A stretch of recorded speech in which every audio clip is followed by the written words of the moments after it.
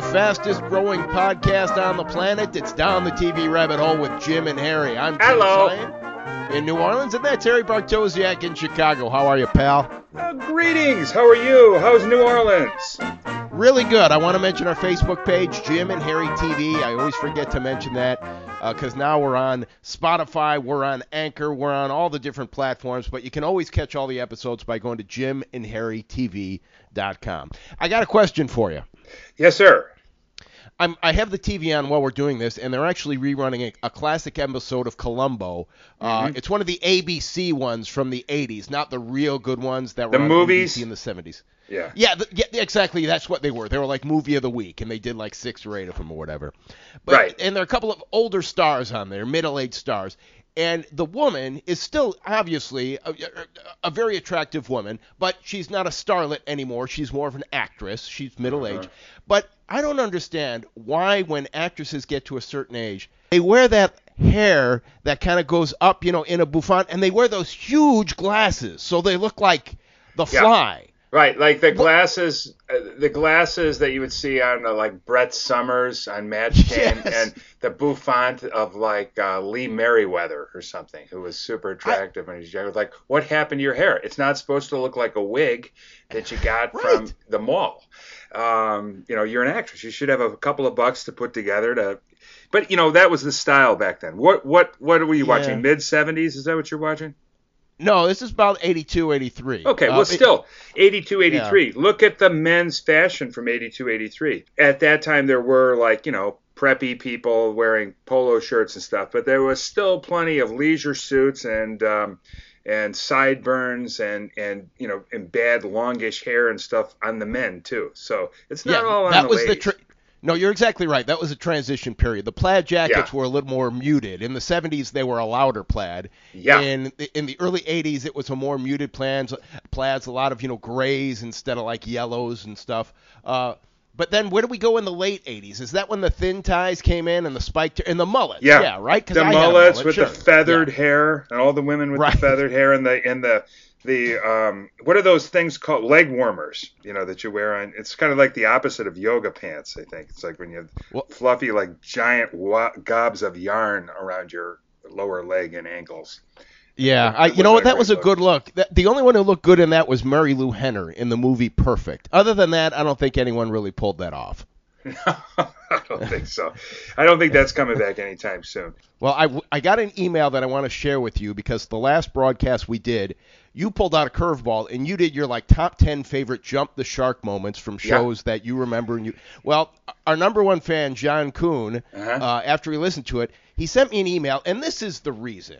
And I'm kind of hoping he doesn't hear this episode, but this is the reason that you and I call ourselves professional broadcasters, and he would be more of an amateur, so to speak, because he emailed me with these. He said, Harry did good, but he forgot a bunch of biggies. Like, for instance, when they introduced the new baby on Family Ties.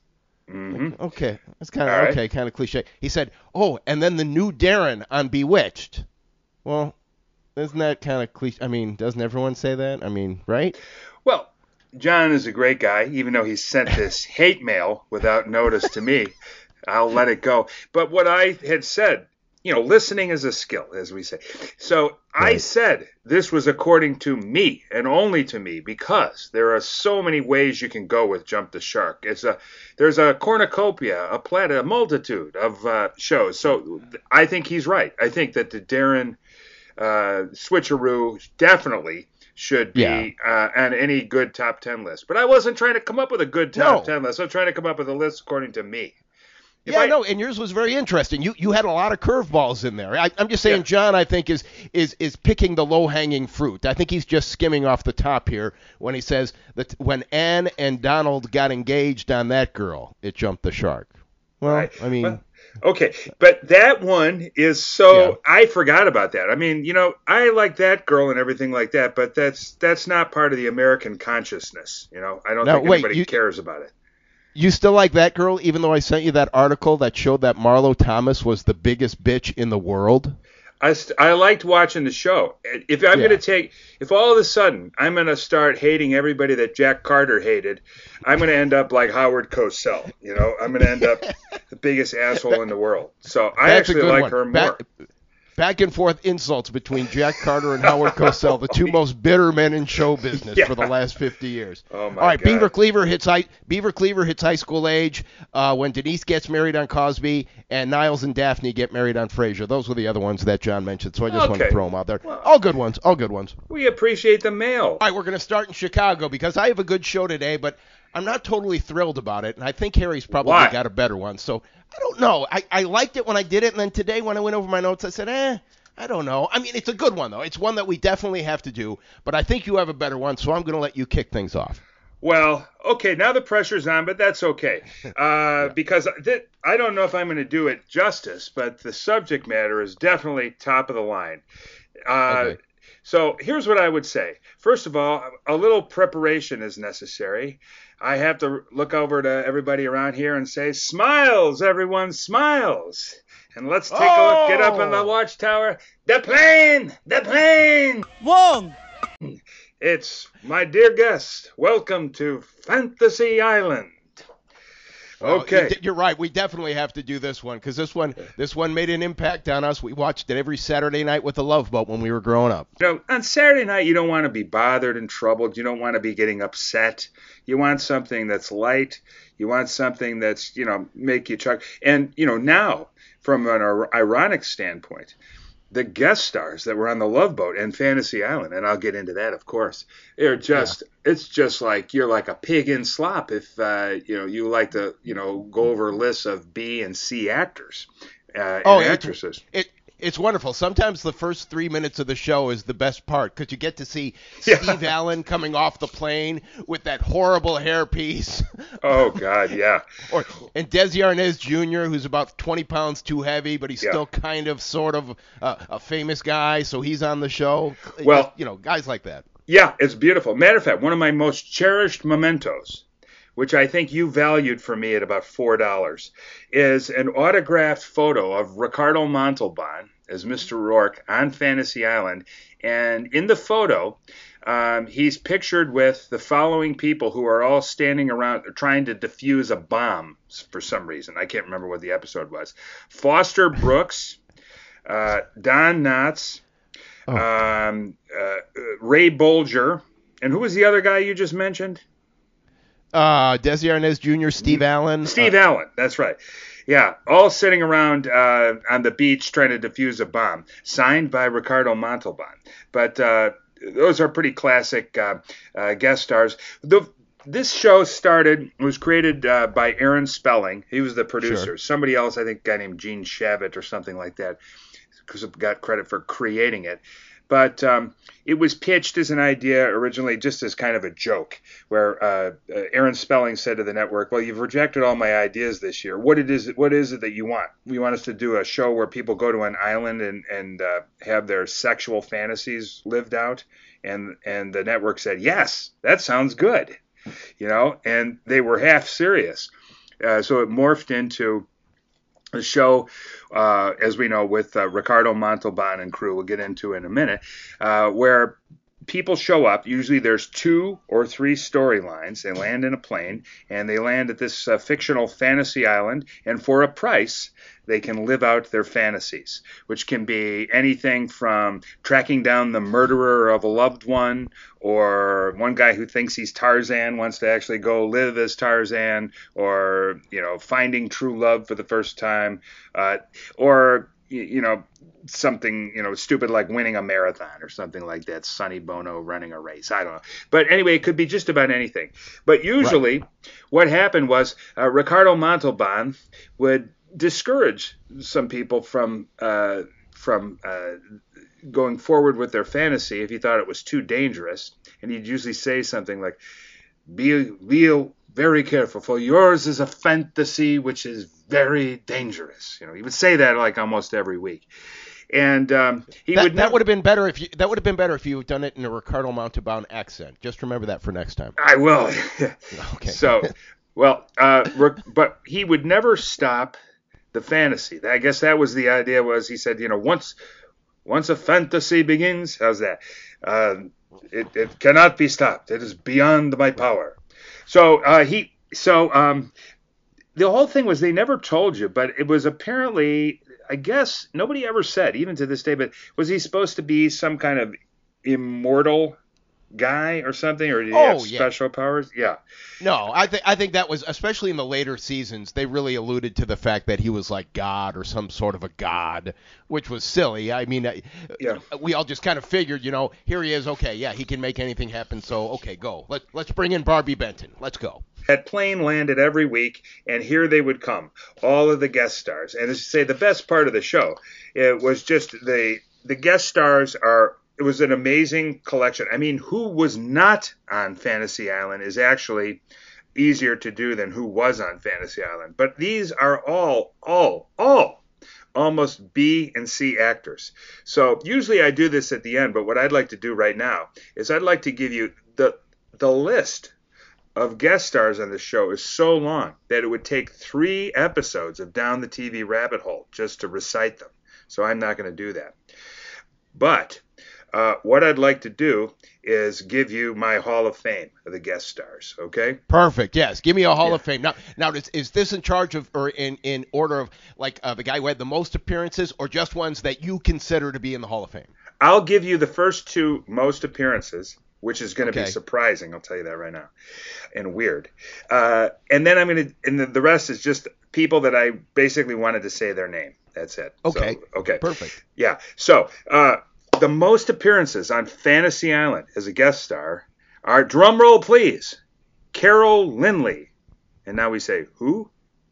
Okay. What? If you remember, there was this actress, I remember her. She was like a blonde, a little bit aging lady. Not like at one time super attractive, but never that attractive. And now she, for some reason, was on there 11 times. I don't know. So anyway, wow. And that's not the weird one. The weird one is that second place was Ken Berry with 7 appearances. That makes sense, sure, because he didn't have a regular series then. That was before Mama's Family. Of course, the great Dick Gaudier was on there. Christopher George was on a bunch of times. He was just a classic, would appear as a guest star in shows. I never saw him on a show of his own. You for some reason you have a Christopher George. I don't know. You just really like that guy. Well, it came up the other day when your friend John Kuhn was asking us who the hell is Linda Day George. I just simply said that's, of course, Christopher George's wife. Linda Day George was always a guest star, too, on a lot of different shows, as is our next Hall of Famer, David Groh. Or Groh. Oh. Got to give him his got to give him the H. Yeah. David Groh. There you go. That's it. Yeah. Elaine Joyce, Dave Madden, of course, Reuben Kincaid, Randolph Mantooth, Al Molinaro. Yeah. Richard Mall, L.V. Moore, who played Hank Kimball. Well, he didn't really. God, yes. Jan Murray, one of the most talented men in America. He was an actor, singer, and comedian, and you couldn't figure out which one he was actually good at. But somehow he stayed famous for 40 years. Classic guest star, good at nothing, on everything. Louis Nye, Joanne Flew, the lovely and talented. Oh yes. Adam Rich, John Shuck, Elkie Summer, of course, Vic Tayback, Tony Tennille, Abe Vigoda, Jerry Van Dyke, Foster Brooks, Adam West, Dick York, and, of course, Dick Sargent. And so that just gives you a little flavor for the kind of talent that was flying in that plane every week. I'm really surprised Dick York was a guest, because the reason he left Bewitched is because his back was so bad. So maybe he got better and was able to do some acting after that. We might have to look up and see if we can find, because I couldn't find it, what episode he was on and what he played. But he did do a little bit of acting, I think, afterwards. All right, I'll Google it, put it in the corrections. I'll put it in the corrections. All right. So anyway, back to the show. As you know, everybody knows, they would come in the plane and, again, Hervé Vest, the plane. Tool. And then everyone smiles, and when they're getting off the plane, there's 2 or 3 episodes, and Mr. Rourke was played by Ricardo Montalban. And at the time, this was like one of his first bigger roles on a TV show. Sure, he had been on TV before. He came from Mexico. He did a lot of things on Mexican film and television. He had guest starred in some TV shows, including, here's one I never heard of, The Long Hot Summer. Daniel Boone, remember that with not Forrest Tucker, but Fess Parker. I used to watch that on Saturday morning all the time. That was one I never watched. But yeah, I remember people talking about it. So yeah, it was pretty good. Ed Ames was on that show too. He played like an Indian companion and friend to Daniel Boone. Remember Ed Ames was on the Tonight Show and Johnny Carson threw the tomahawk into his crotch? Or is that no? That's the. Yeah. I swear to God, that's the only thing that I've ever seen Ed Ames do, because I never watched Daniel Boone, and he was a singer, I guess, but I never heard any of his songs. So that's the only thing I know Ed Ames for. Yes, he sang with the Ames brothers, and they were actual brothers. The Wild Wild West, Combat, Mission Impossible, I Spy, and get this one. He was on Hawaii Five-0, where he played a Japanese-American crime boss. I don't know. I'd like to see that episode and see how that shook down. You know what? I have seen that one, yes. Really? I did. I swear to God, because I'm like, is that Ricardo Montalban? Because they gave him some makeup and like some crazy eyebrows. But, it's just Ricardo Montalban, with an extra 5 minutes. They did that on Hawaii Five-0 a lot. They would have Hawaiians and Japanese, and they'd be played by people that weren't Hawaiian or Japanese. Oh, yeah? Well, I mean, that occurred all the time. The guys that played Charlie Chan were not Chinese. And finally, he also appeared before Fantasy Island on your favorite show, Bob Hope Presents the Chrysler Theater. So I don't know what he did on that, but it's part of his credits. Oh, actually, I do know that show, because what happened was Bob...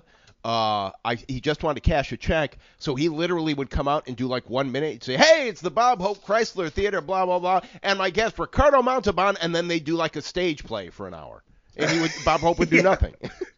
Isn't that wild? Isn't that good, ladies and gentlemen? Yeah. So he's on the show and he plays, Mr. Rourke with the white suit. And as I said, he would tell everybody it's a dangerous fantasy and step in from time to time. And often these fantasies would turn into morality lessons. It turns out, the fantasy would blow up and everybody's in their face, or the person would get killed, or, they usually get killed, or something would go wrong, or they'd learn their lesson. I mean, I don't even want to talk a lot about the stories because there's so many of them. But again, there were 2 or 3 stories running on the show, but it would be switching back and forth. They were never intermingled. Never. Hardly. Maybe there was an exception, but hardly ever would the guest even be seen getting off the plane with each other from one story to the other. You'd see first. Well, it must have been a really big island, because it'd been like, okay, Don Knotts and Ernest Borgnine, you stay on this half, and Barbie Benton and Dick Gaudier, you stay over here. Jim. Yes. Yeah. I'm gonna go behind the fourth wall and give you a secret about it. It's not. It wasn't really an island. Okay. It was fake. It was for TV only. It's called Fantasy. I saw it. They'd be in the plane in the water. And they filmed it. They filmed it. Here's interesting. You bring me an interesting point. It was filmed in Burbank, California. At Warner Brothers Studios. A lot of the exterior shots, not of the water stuff, but a lot of the exterior shots were shot at the Warner Brothers Ranch, which I'm also obsessed with, as you know, because it has the sets from all kinds of classic shows like I Dream of Jeannie and Partridge Family and all that stuff. Anyway, but the beginning is filmed from Hawaii, okay? And then the tower where he goes up, can we say it again? Together, 1, 2, 3. The plane! The plane! Mars! Free!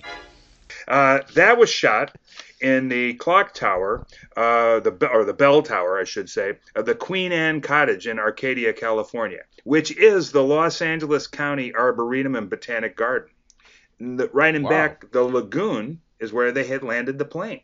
They got a little plane to land, and so they shot all the shots over there.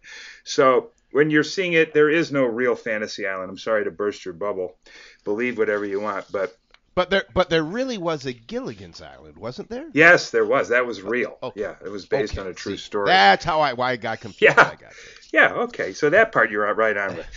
Okay. So then Ricardo Montalban, I have to say that right around that time too, and so the shows run 77 to 84. He became extremely popular in popular culture, and of course I'm not talking about his acting in the Wrath of Khan Star Trek films, or as Khan, was it called The Wrath of Khan? I think that was one of the films, but he was, did a lot of popular acting in Star Trek.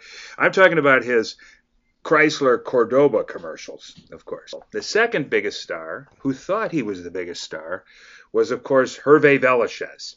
So Right. Hervé, who played Tattoo, would run up to that bell tower and yell, "Da plane, da plane!" 4.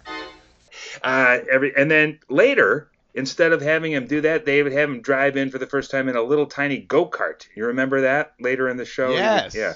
And he would almost run everybody over. Ha, ha, ha. They'd have to clear everybody out of the way. But Hervé Villechaize, the plane. 5. That became, that's one of the more iconic phrases of that time. That thing was about as entrenched in popular culture as the pet rock around that time. That phrase was. But Hervé Villechaize had a lot of problems. He had a kind of a sad life. I'll mention in a moment. But he got his big break in 1974 when he starred as a villain in the James Bond movie, The Man with the Golden Gun.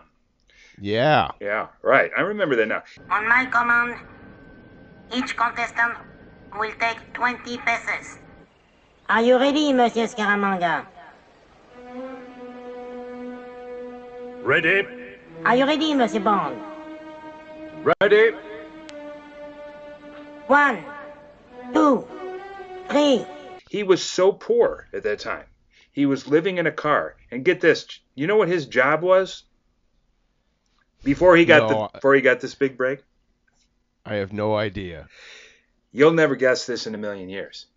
He was an assistant to a rat catcher. Not even the rat catcher. He was an assistant to a rat catcher. So, that's how broke he was. I don't know what that pays, but I'm guessing it's not much. And he was living. No, I can't imagine. Well, I know I did go on a job interview about 3 weeks ago for assistant rat catcher, and I think it was paying about $125K a year, if I'm not mistaken. But that was just based without the benefits. But okay, well maybe I'm wrong. Yeah, but yeah. So he had that going for him, but not much else. Yeah. And another gig that he got before, this is weird, that he got before Fantasy Island was he was, on a couple of occasions, he played the legs of Oscar the Grouch on Sesame Street. Oh, I love trash. 6. Anything 6. dirty or dingy or dusty. Oh, So, come on. Yeah. I never knew Oscar had legs. Well, in a couple episodes, I guess, they had it where, for part of the gag, they had to have Oscar's garbage can where they showed his legs coming out and him walking or running.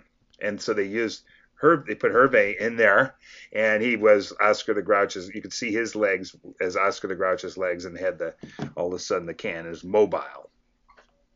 Wow, hey, Okay. It's a gig. Did the check clear? That's the question. Yeah. Okay. He was difficult on the set of Fantasy Island, notorious for propositioning women. Yeah, I'd heard that. Yeah, and he was fired for the final season because what did he do? Well, he demanded too much money. He wanted to be paid as much as Ricardo Montalban. So that didn't fly. So what happened was, and I remember this now, but didn't remember till I did the research, he was replaced by Mr. Belvedere. Yep. Christopher Hewitt, yeah. You talk about jumping the shark. The show had already, I think, jumped the shark before that. Oh, no, I think that would have to be the definitive jump the shark moment, though. I mean, I know it's probably going down in the ratings, but as far as I'm concerned, if I see a Christopher Hewitt episode, I'm moving on. Well, I think you're right. If that didn't jump the shark, this is when you were eaten by the shark, because prior to that time, Wendy Schaal, an actress of no repute, was brought on to play Julie, who was supposed to be Mr. Rourke's goddaughter. It was kind of like when they brought what was her name on The Love Boat to be Gavin MacLeod's granddaughter. Oh yeah. Vicky. Vicky was her character's name, and as milquetoast as could be. actress. Yeah, Jill. Yeah. Like, she had nothing to say. She had nothing. They never even wrote her any good parts, for God's sake. Never, and it was of no redeeming value whatsoever. No review of a show on Down the TV Rabbit Hole would be complete without mentioning that there was an unsuccessful and obnoxious and vomit-inducing reboot in Yeah. 1998 with Malcolm McDowell. Oh, who is Malcolm McDowell? Well, he was in Clockwork Orange, that classic sort of cult movie. He's been in some Yeah. other things. He's a British actor. I don't really remember too much else that he's in. There's people out there who would probably say, "Oh, Malcolm McDowell has been in this X, Y, 8, 1, 2, 3, 4, 5." I don't know what the hell he was in. I just remember him in Clockwork Orange and this I'll put it in horrible. the corrections. Yeah. I'll put it in the corrections. Speaking, Now, I don't want to go down this road, but while it's in my mind, Hervé, didn't he kill Yeah. himself? yes, Yeah. I was about to get into that. It's very sad, actually. Yeah. So Well, I had read something, and tell me if this is right, that Hervé Villechaize was actually in a lot of physical pain because whatever form of dwarfism, if that's the right term, yes, that he actually had like almost full-size organs yeah. in a small body, so he was always in constant pain, from what I read somewhere. That's exactly right. And as a matter of fact, he was in so much pain that he would often try to sleep while in a kneeling position. And I guess it got worse with time. He was bullied as a child because of his condition. He had made several suicide attempts and had done some work in the 80s working with kids who were depressed and considering suicide. So it's nothing to be laughed at, of course. But one thing that I found was kind of weird is, to me anyway, in the middle of in my research, in the middle of the description of all the talk about the end of his life and how depressing it got. And by the way, he killed himself by shooting himself. It doesn't really matter how it happened, but in 1993, he put an end to it. And he said basically it was because of his physical problem. I was reading that Hervé had become, at the end of his life, very close friends and became a kind of a groupie of country singer Johnny Lee. You remember him? He was the guy who sang, "Looking for love in all the wrong places, looking for love in too many faces." I remember the song, but I don't remember him.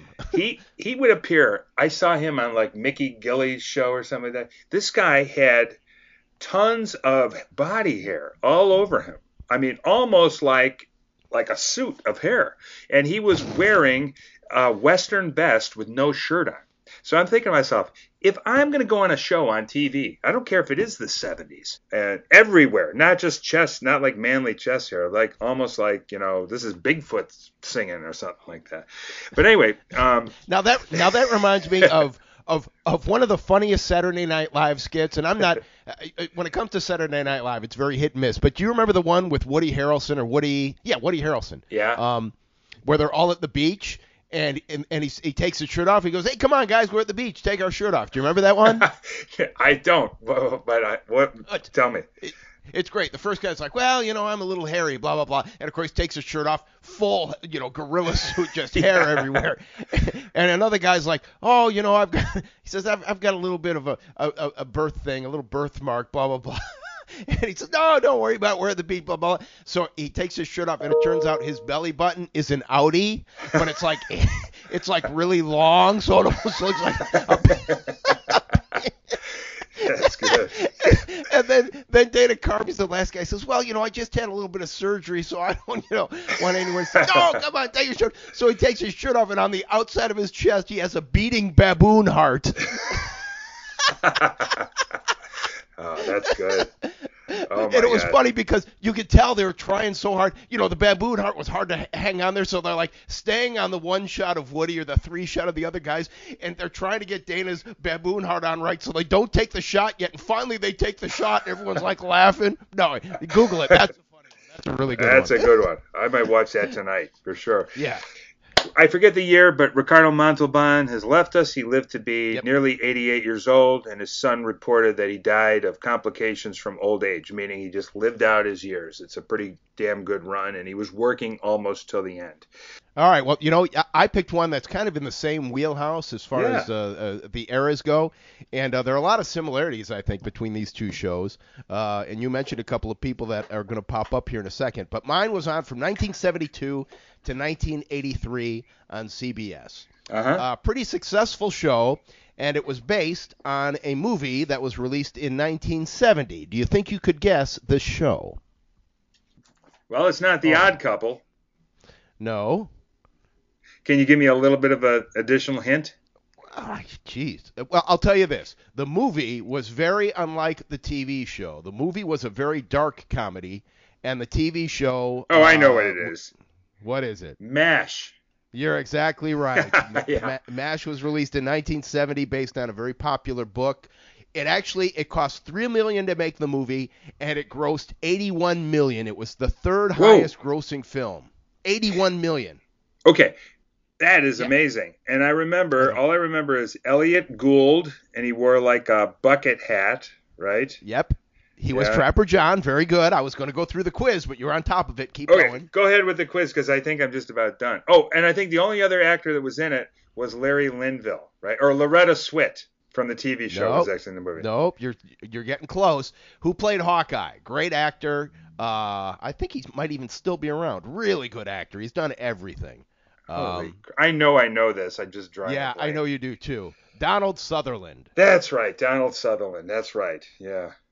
All right, okay. Loretta Swit was not Hotlitz Houlihan, but it was another. And the actress actually got an Academy Award nomination for this, even though she wasn't. She was like Best Supporting Actress, and a real good actress. A still beautiful woman today. Wonderful voice. Joanne Flug. No, Sally Kellerman. That's right. Yeah.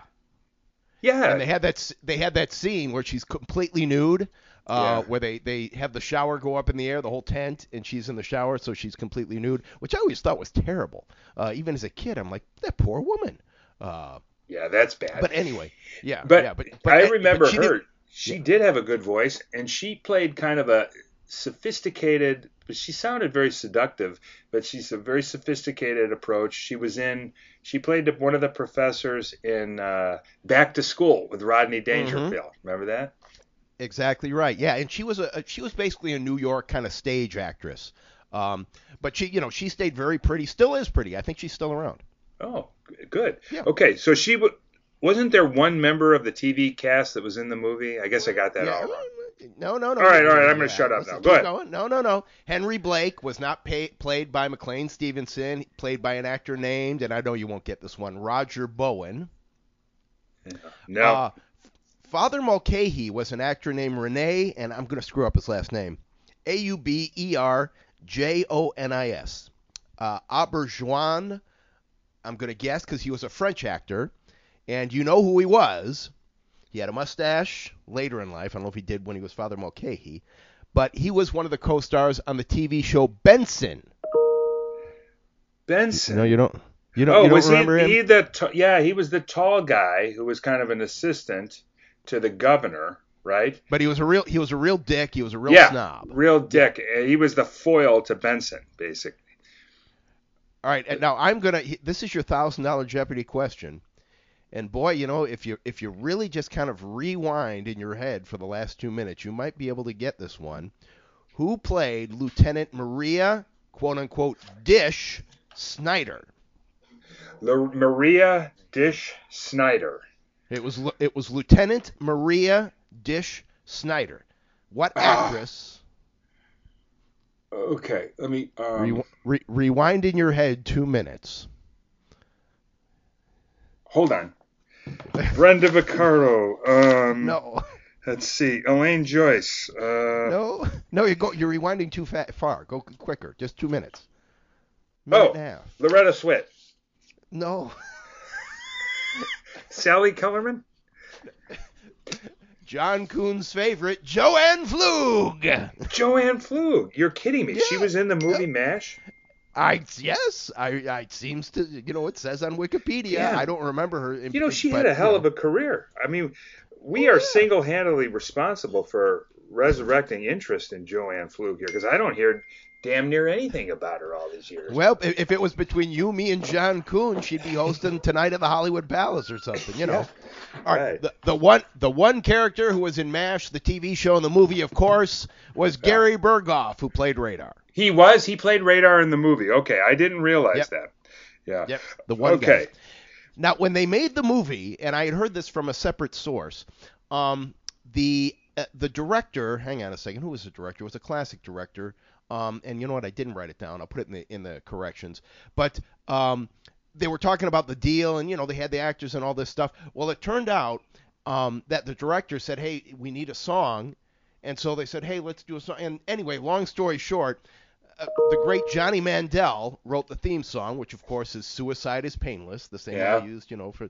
And supposedly Johnny Mandel made way more money on MASH the movie just because he penned that song, which of course then they used in the TV show. So the guy who made the most money off MASH in the original cast anyway was Johnny Mandel, which is Isn't great. that right? That's amazing. That's damn near amazing. A friend of mine told me it's not surprising that they. I mean, I know they do the original score for movies, so they use original music all the time. But I guess one of the most expensive things to do in movies or TV, for that matter, is when you want to use somebody's already existing music. I guess it's really got to pay through the nose. So, I'll tell you this. I can tell you this firsthand. There is a movie with Robert Duvall called Rambling Rose. Laura Dern is the female star. Do you remember that movie at all? It's based in the South. Okay. Now, and this, I swear to God, this is so true. It was released in like 1990-ish, I'm guessing. Well, they play an entire song that was recorded by Frank and Freddie Asunto, the Dukes of Dixieland, with their recording. It was from their recording with Louis Armstrong on the Louis and the Dukes album. They play almost the whole goddamn song in this movie. With and permission? To this day, they had to go to my dear friend Dino Asunto, who is the executor of the estate of Frank Asunto, who started the Dukes of Dixieland. So Dino Asunto owns the rights to this song that was in a Hollywood movie. And it's still, it's released on DVD, and I'll tell you the whole story. I've got the whole thing. He told it. Dino told the whole story at Satchmo Summerfest in front of like 300 people. Long story short, I still don't know how much money Dino got when they used that song in the movie, but I don't want to ask him because I know it's probably a pretty good amount. Yeah. And he's a dear friend, and I still won't ask him because I don't want to get into that, but I know it's a ton. There's not a heck of a lot that you can say about MASH that most of us don't already know. The thing that struck me, and the reason I wanted to do it, is because the movie, as you know, was very dark. It was a black comedy, and they admit that. But when they started the TV show, especially the first 3, 4, 5 seasons, even 6 seasons, because the producer was Larry Gelbart for seasons 1, 4. Gene Reynolds was in there too, but then Burt Metcalf took over as executive producer from season 6 to 11. And that's when it started to become a drama with comedy. Because when I watch some of the early episodes now in syndication, there are way too many punchlines, and Hawkeye's doing his Groucho Marx all the time, and it's annoying to me. I'm like, this is a war. There, people here. I find the first couple of seasons to be too jokey, in my opinion. Really? Yes. Now, again, maybe that's just me, but as I've been rewatching, some of it, it's too corny for me, at least the early episodes. So I could say hello to Mother every day. I didn't know you could sing. Was I singing? I thought I was dancing.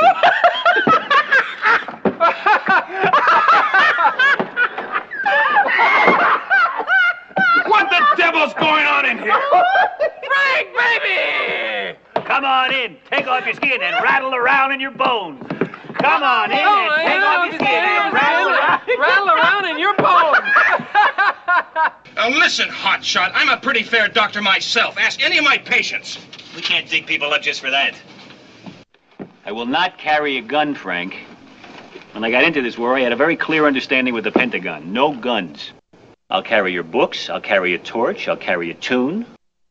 I'll carry on, carry over, carry forward, carry Grant, cash and carry me back to old Virginia. I'll even Harry carry if you show me how, but I will not carry a gun. That's funny. I thought you were going to say the opposite, that it started off darker and then lightened it up, because I thought I remembered by the end where it was just almost like it didn't have the biting humor that it was so famous for. It was just sort of like, it was mostly, and maybe I'm thinking almost of After MASH, by the time a lot of the main characters are gone, it was just so down the middle. You might as well have been watching Webster or something like that. There are some people that say that it kind of jumps the shark in seasons 9 and 10. And it went 11 seasons, so I don't know. But I did find the early episodes to be a little too cliche, a little too jokey. Yeah. They're always, waka waka waka, and I don't know. But anyway, let's talk about the people that left MASH. Of course, Levy, get into it. McLean Stevenson. Well, he had good reason. Oh yeah. What did he do after he left MASH in season 3? I forget. What did he do? He started, if there was a Mount Rushmore of down the TV rabbit hole TV shows, number one, the most prominent position would be Hello Larry, right? Yes, yeah. Which actually was on for 2 seasons, which still shocks me to death. Yeah, but then they have to change out the whole cast after season 1 and the plot and pretty much everything except for McLean Stevenson. Yeah. Yeah, they rather than make it about his work, they made it about his home or vice versa. Yeah. But then he also did. You remember his other 2 shows that he did after Hello Larry? And I don't know, I'd even been before Hello Larry. Well, there was the one when he was the priest, and Howard Sprague was in that as another priest too. I can't remember the name of that show. In the beginning was the name of that one. Terrible. No one remembers that. You showed that to me on a YouTube video, and I don't know the other one. The other one was the McLean Stevenson show. Oh yeah, that's the one when he comes out of his store and the opening credits and falls in a garbage can or something, and that's supposed to be real funny. Yeah, and then he gets home and he does the exact same thing, and you're like, They've got one joke. They use the same joke for a 30-second open. Oh God. What else you got there? Well, just a couple other notes. Wayne Rogers, as you know, left also after season 3, and he went on to do a show called House Calls, and he worked for the Fox network for a while as a business analyst. Larry Linville, who played Frank Burns, left after season 5. Yeah. And I have a great Larry Linville story. Really? Go for it. Yes. Now, I used to work I used to do the weather for a TV station and a radio station in Champaign-Urbana. Really good radio station, great people there, #1 station, and they would do a lot of promotions. And they brought Calvert DeForest in one time for a weekend. Hello, Dave. Yeah. And he was just exactly how you see him on TV, But they also brought in Larry Linville. And I can't remember if I went to this public appearance or not. I'm going to say I did, but he was there, and it was at the real hot spot in town, and it was packed, and he shows up, and he's bombed. And he gets there, and everyone's like, Larry, blah, and he's drinking, he's doing drunk the whole time. But Frank Burns drunk. But it wasn't like aggressive drunk. It was like college drunk. Everyone's having fun. He's taking pictures. But then, like 6 months later, he's in the National Enquirer because he was at a public appearance, and supposedly he grabbed a girl's breast and he grabbed it really hard, and she filed a lawsuit. And and I'll Google that because I'm just doing this from memory. But I'm like, holy shit, he probably had one too many that night. And it was a shame because he was such a sweetheart of a guy to us. He was just, drunk and having fun and taking pictures. And that is too bad. And he had kind of a sloppy end, I guess, because he passed away, didn't he? Oh, yeah. No, he's been gone for a while. And, I want to say his end wasn't great. I'll Google that and put it in the corrections. One of the things about MASH is, that they never wanted to have a laugh track, and there was a big fight. The first few years they have a laugh track, but they never had it during surgery. And the powers that be, the executive producers and Alan Alda and all the actors, they said, we don't want a laugh track, but the networks, no, we need a laugh track. And I think eventually they ditched the laugh track completely by the end. Yeah. They did? Because I remember that at the beginning. Let's refresh. At the beginning there was none, right? No, at the beginning there was. There was? I thought there wasn't. God, I haven't seen the damn show in years, but I thought there wasn't, and then later they got the laugh track when it became more of a mainstream comedy. But I'll triple check that, but I think they had the laugh track in the beginning, although they didn't have it in surgery, and then by the end, I think the laugh track was gone. But that was a big bone of contention for a lot of the creative people on the show. Really? Okay, yeah. All right, now who played Father Mulcahy? That was William Christopher, who died. Except in the pilot, George Morgan played Father Mulcahy. But you're right. He was basically Father Mulcahy, just not in the pilot. Hello, he had sort of a Kermit the Frog type of a voice, but very pleasant. And hello, my son. Yeah, he was good. He was a good actor, but one trick pony. May he rest in peace. Now, they did something interesting on MASH. There's a great comedy writer, a guy named Ken Levine, huge resume. Well, apparently in the first couple of seasons, the actors started giving notes to the writers. Said, oh, we should do this. Oh, we shouldn't do that. Oh, I don't like this, and I don't like this. So Ken Levine said, okay. And he wrote an episode. They called it the Cold Episode, where it was like the biggest cold snap in Korea. And, of course, to make it right, because you got to have breath coming out of the actors' mouths, they brought in refrigeration units, and it was really literally well below zero on the set for this episode. My God, that is so wild that they did that. I thought they didn't do that. Like on Hogan's Heroes, they would just paint the roof of the buildings white and to look like fake snow, and then make these guys sweat their asses off in their heavy jackets. Oh boy, it's cold outside. Right, and there's no breath coming out of their mouth at all. You're like, well, wait a minute. That doesn't. But no, on MASH, they wanted to make it authentic, so everyone was like freezing for the entire episode. And then after that, they didn't get any more notes from the actors about the scripts. Nope, that was it. No more notes. Yeah. So I thought that was ingenious. That's a great story. Hey, that is a good story, and I have to say that the minute I said I called William Christopher a one-trick pony. I'm sure now that's not correct. First of all, I apologize. Forgive me, Father. Okay. Second of all, maybe that's one for the corrections. Something tells me, as far as MASH goes, he either directed some episodes or did something unusual and surprising. I know this is not good radio or good podcasting, but there's something about William Christopher that is worth mentioning that maybe we could dig into for the corrections in terms of his involvement with MASH. I know a lot of the actors. I know Alan Alda and Mike Farrell. I think they directed a lot of episodes later and even wrote a couple. But yes, I promise I will Google that, put that in the corrections, because I know he did have a pretty interesting career, but it seemed like he was almost always kind of playing the same guy. That's what I meant by the one-trick pony. He was more typecast. Right. I'm sure he's very talented. But there was something that he did that stood out that was surprising to me. Wayne Rogers, is he dead or alive? He just died a couple of years ago. Okay. Yeah. Now, I thought you knew for sure. I thought you were I didn't know. No. Yeah. He seems like the kind of a guy that would still be around for some reason. Some people, it's not surprising. I didn't figure Larry Linville was alive, but Wayne Rogers, it seemed like he might be around longer than you think. Yeah. Well, here's my Loretta Swit story. When I was in Fort Myers, Florida, she came to town, and a girl that I dated for a little bit was the anchor at the other station. And so she did like a 5 o'clock show. I don't think they called it Live at 5, but the 5 o'clock show was kind of the lighter side of the news, and then it would get more serious as you got closer to 6. So she did an interview with Loretta Swit, who was in town doing like a one-woman show, where she sang and danced, and, she was about 2 furlongs past the finish line looks-wise at this point in her career. But Becky's interviewing her, and Larry Linville, I think, either Larry Linville or Harry Morgan had died the previous day. And so she, she's getting ready to do the interview. She says, listen, I hope you don't mind. I'm going to start by asking about, the death of one of your coworkers.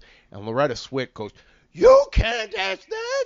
I'm trying to sell tickets to a show here. You can't talk about something that tragic and sad. I need to sell tickets. And my friend Becky's like, oh, my God. Holy cow. God. So she just starts the interview and says, Loretta Swit is in town. Why are you in Fort Myers? And just gives her the microphone and lets her talk and say whatever the hell she wanted to say. You know what I would have said? Yeah. I would say, thanks for joining us today, Loretta. I was just wondering, how bored would I have to be before I would pay money to see you in a one-woman show? What are you going to do? Pull out your headset? Show us how you talk over the telephone, hands-free? And we're going to see that? I mean, I don't know. Oh, my God. Holy cow. Yeah, that was a commercial back in the 90s, wasn't it? Yeah, it was. The Loretta Swit. I forget what it was called, but she was the national spokesman. Yes. And it was, look at this. Never have to. Do you have a crink in your neck from holding that annoying telephone hand receiver? Did you have to take off work because the phone was too loud in your ear? Never again. Loretta Swit has got a brand new invention for us all to make our life easier, and that's the head. What was it called? We'd have to look that up for the correction because I know it had some kind of tricky name. I promise by this time I've already pulled the clip and put it in the show. Your memory is amazing, for God's sake. I just wish I could remember the name of the product. Then I will see those commercials sometimes, when you watch something on YouTube. I'm so tempted to call the 800 or 900 number and just, hey, I was hoping to get the smokeless ashtray. Do you have any in stock? Could you send one my way? Yeah, exactly. Or ask to speak with Loretta Swit. I'll buy it, but I want to talk to Loretta personally. Oh, and by the way, you know how we go down the rabbit hole and sometimes we Google people. And we say, hey, I wonder what they look like today. I'm going to save you. Don't Google Loretta Swit. Okay. And also don't Google Gary Berghoff, because I think we're going to have to feature him next Thanksgiving in the Macy's Day Balloon Head Parade. Okay. All right. I'm taking a note of that because we are putting together the lineup right now. We have only a limited parade slots available. So when I hear of a new candidate, I'm going to mark that down. All right, now, when MASH left the air in 1983, it was obviously they had that classic episode, Goodbye, Farewell, and Amen, the 2-hour episode. Supposedly 106 million people watched it. It got a 60 rating and a 77 share, which is, I think, even bigger than the Super Bowl. Yeah. But did you know that in the last season, listen to this, it was only the third highest rated show for the season? Now, number one... You mean the finale was only the third highest rated show? No. The finale was number one. But for the entire season, it was only the third highest rated show. MASH was. Yeah, MASH was. Number two was Dallas. Okay. And it actually was tied for number 3 with Magnum P.I., if you can believe that. Yeah, well... Yeah, I can, because towards the end, like I said, MASH had become, it kind of was down a notch or two in terms of it wasn't really like the cutting edge thing to watch anymore. And all right, I'm trying to think of anything else that I missed here. I'm looking at my notes. I pretty much hit all the sweet spots, I think. Here's a quiz for you. Yep. What was Radar's favorite drink? Oh, Grape Knee High. Grape Knee High, right. Yep. Okay. You want to hear my Harry Morgan impersonation as Colonel Potter? I think that's a great way to end this episode, unless you have anything else, because I your impressions today have been minimal. I always love to hear a good Harry impression. It's only 2 words. So, in the words of the immortal Colonel Potter, I'd like to say to our audience to close out the show, horse hockey! Jim here, back with the corrections. Donald Sutherland is now 85 years old.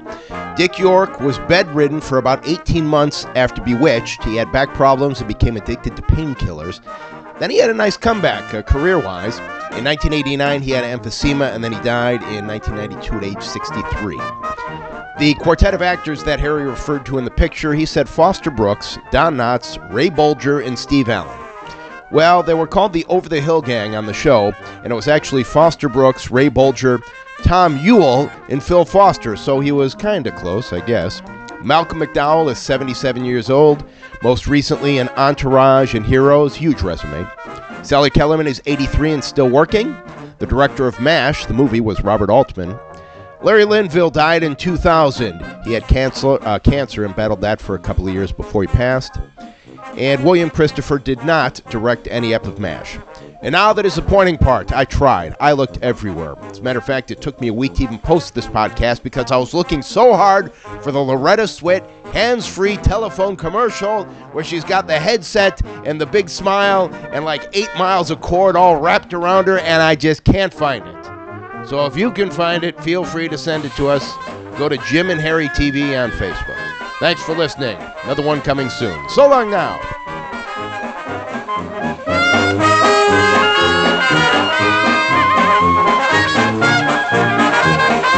Thank you.